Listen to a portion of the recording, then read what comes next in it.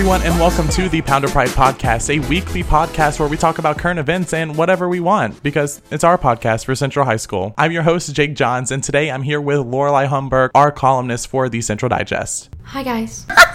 So, okay. I'll be better now. Yeah, so Lorelai's kind of new to podcasting, and I mean, a lot of the Digest staff are, so just bear with us as we get through this. But today we're going to be talking about something that Lorelai has been recently watching. She's obsessed with it, and I'm just going to let you go ahead and talk about your little panda cam. Okay, so recently, well, not really recently, my sophomore year, a lot of things were going around about, like, April the giraffe and, like, her, like, baby and such, and that was cool and all, and I kind of really got into watching these animal cams. So this year, recently, through, like, all the stress of senior year, we know this, it's difficult, but very difficult. Very difficult. So with, like, the stress of senior year, it's been really nice to, like, find something to kind of just take off, like, the pressure and just kind of relax you. And I feel like the Panda Cam has just kind of given me that recently. So I've been really obsessed with it, almost to the point where I watch it, like, every day. And the Panda Cam really is just, I feel like I should give an explanation to it so, like, everyone kind of knows. The Panda Cam is basically these cameras that are set up in zoos around the world, and they just video these wild animals all day, and you can just tune in to this live feed and just see what the animals are doing. So I have one pulled up right now. So this is the Panda Cam, right? Yes. Yeah. So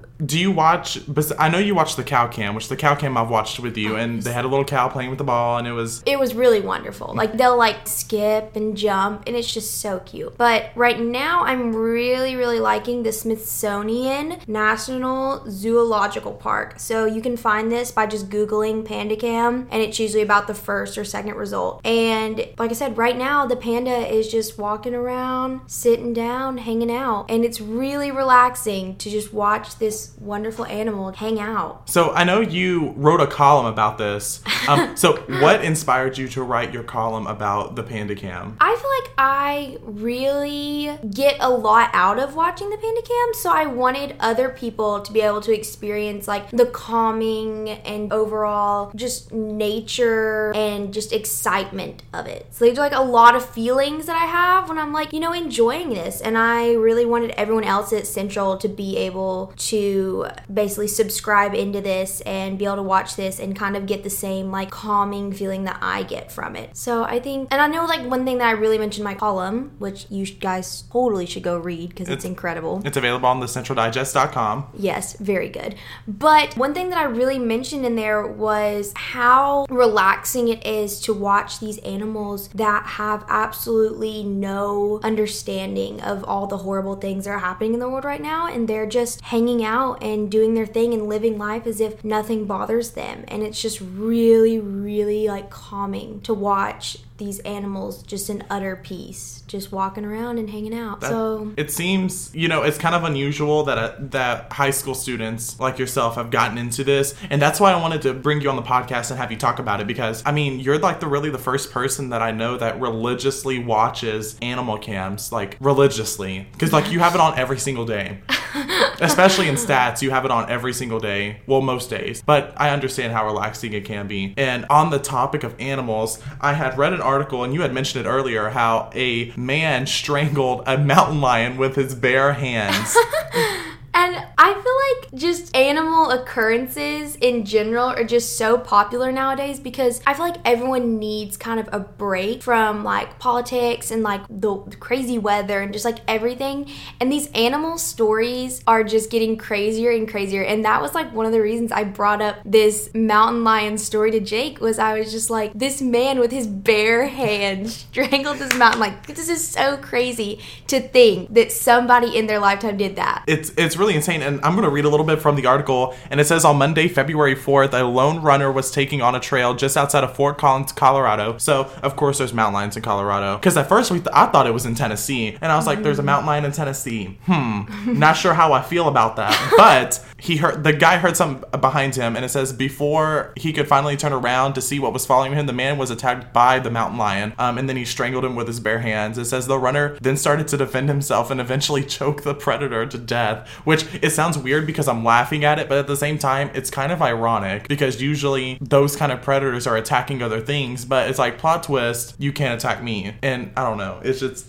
I think what it is it's just so crazy to think that, you know, people like us without like weapons or anything like that, which we're so used to using against these animals, like we can actually, like this man actually could take down such a aggressive and wild animal. And I think that's why so many people are just like wowed by this story, is you just usually don't hear things like that. Like it's usually sadly the other way around, that you like hear a mountain things. lion killed the man like while he was running.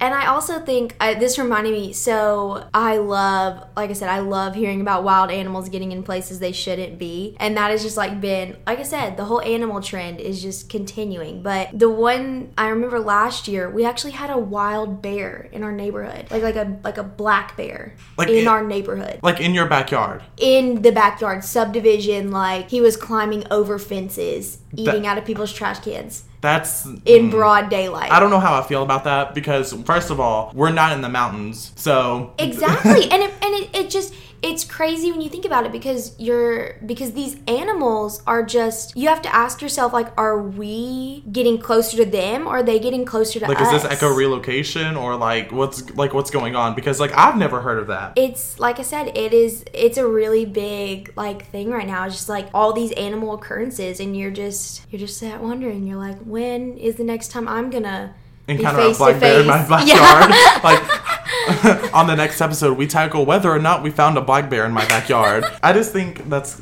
really, I don't know how I feel about it. Like, I would not want a black bear in my backyard. I feel like I would not go and attack it and strangle it like the man did to the mountain lion. But however, that's just crazy. So that brings up the question though, Jake. What would you do if you encountered a mountain lion or a black bear, whichever? Because I know with bears, bear spray is typically what you're supposed to have. Mm-hmm. But we're going in empty-handed. So you have nothing. I have the clothes on my back. And you are against. Let's go mountain lion, because black bears, you can, I mean, you're not really supposed to run, but like, you could run away from a black bear, I feel like. I think you could. But mountain lion, they're a little big. Mountain lion's different. What would you do? What would you do? Well, if you take a look at it, I mean, I feel like I would slowly walk away, you know, like, hey, you don't see me. I'm going to keep walking this way. I'm going to try and save myself because I'm not trying to come for you. So, like, let me just back out of the picture. Now, if the mountain lion tries to come for me, then we have a whole other issue because we know that mountain lion's going to like, and like it's going to jump across the field and I'm going to be dead. I'm going to be like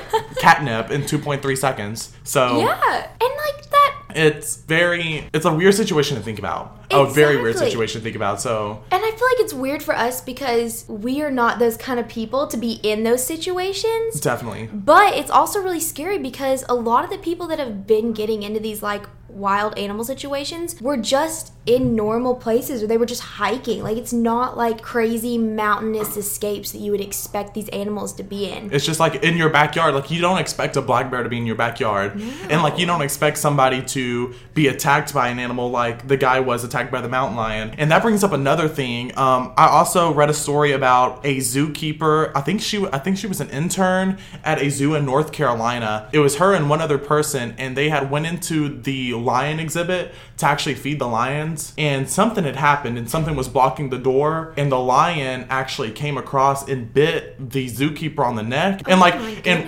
it was just one of the people too, and apparently there was something blocking the door. So that brings up the issue, that brings up the question, are zoos safe for zookeepers? And like, are these animals, what are they doing to make sure that the people are safe from these animals, you know? And I feel like it also brings up, you know, the argument, like, do we know how wild these animals are? Because they all look cute and cuddly from a distance. Exactly. And in a sense, like, when we imagine wild animals, we think like lions in the plains, you know, in Africa, and when we think of bears in the mountains, but we usually don't think about these animals that we have kept in these zoos, and they are just as dangerous. And that like I said, that also brings up the question, like, these animals I think like one good thing that I was thinking of when we were kind of like developing like what we were going to talk about was the aquariums and things like that with like these giant whales and stuff. Like you've heard the stories of like the whales that are like dragging these people down. And you have to ask like when is it going to come to the point where we stop putting these people in danger and stop putting these animals obviously in positions they don't want to be in? Yeah, because I mean, I feel like that's what's actually sparking them to do such acts is because they feel scared. I mean,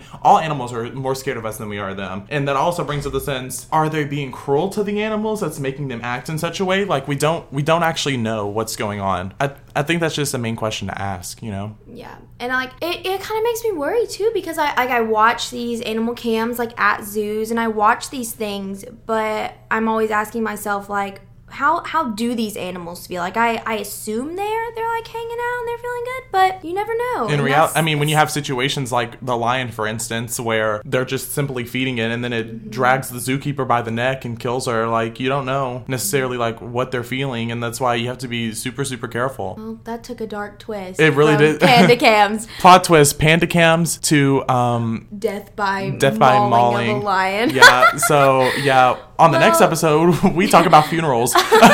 So, well, I guess to kind of spin it back to the animal cam so that we don't get crazy talking about death by wild animal. Again, I'm just having this panda cam pulled up, hanging out, and currently this wonderful panda is searching for bamboo. And Jake, I don't know what it is about animals eating that is just so cute.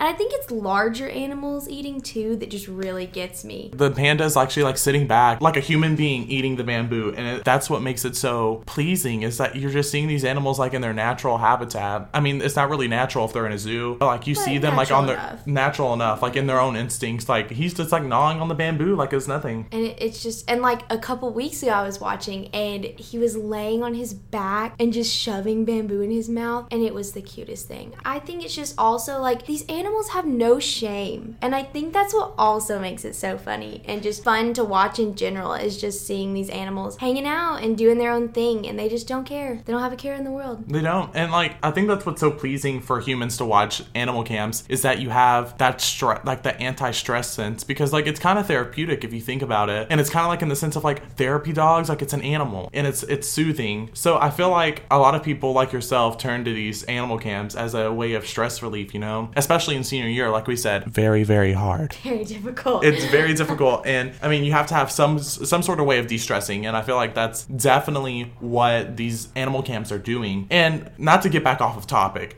but there was the whale found in the Amazon rainforest. Was it the Amazon that they found the whale? So what? Was crazy. Hold on, let me see if I can find something on that, because that's insane. I totally forgot to look up that article, but yes, that was brought up the other day, and we were joking. Yeah, about so on CNN, it was 7 world. hours ago, a dead humpback whale ended up in the mangrove forest in the Amazon, located in Brazil.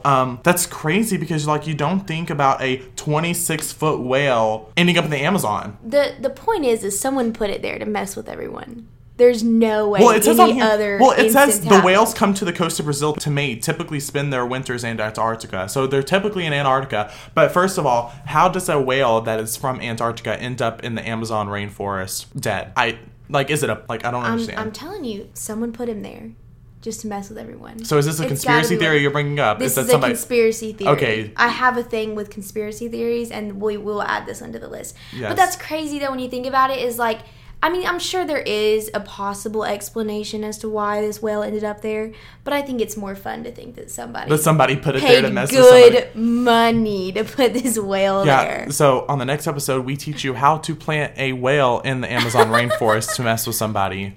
Siri, how do I plant a whale in the Amazon rainforest? Let's ask Siri let's ask Siri. How do I plant a whale in the Amazon rainforest? Here's what I found on the web for how do I plant a whale. All right, so I have humpback whale hosta. Okay, and I have agave, whatever that is. Whale's tongue agave. Apparently that's some sort of food. Agave is like it's an alternative for vegans use it instead of using honey. I use it sometimes. So that's horticulture. So we're eating whales now. On the next episode, we talk about cuisine. You're planning like 8 episodes. I'm planning like 8 episodes in one episode. So surrounding animals too. So this is not just one podcast over animals. This is a whole docuseries. It's an 8-series podcast. It's a docuseries. We'll have a whole video on YouTube. We'll go investigate them in the Amazon rainforest as well.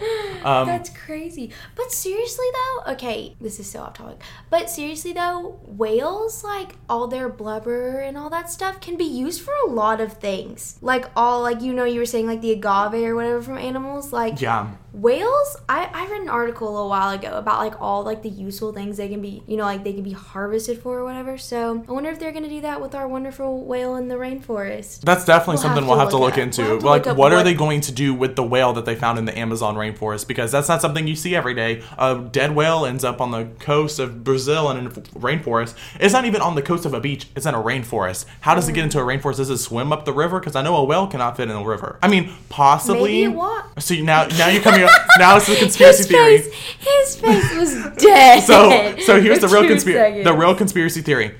Can whales walk? They can grow legs overnight. Grow legs and walk? Yeah, they're overnight. Mutants. So they're mutants. Okay, awesome. Yes, mutant whale. That's what happened. But seriously, though, I kind of want to know what they're going to do with this whale. I mean, are they going to throw it back in the ocean? Just kind of see what happens? I don't really know. I really don't know. Is this going to be the topic of your next column? Probably. What happened to the whale in the middle Amazon, of the rainforest? What happened to the whale in the Amazon rainforest? Definitely something we'll have to look into. Well, Lorelai, thank you for coming on the podcast today. It was a crazy first episode. We went from panda cams to a dead animal in the Amazon rainforest, a whale. Oh, you have to specify a whale. Saying dead animal in the Amazon rainforest does not give anything to how weird that story was. Gotcha.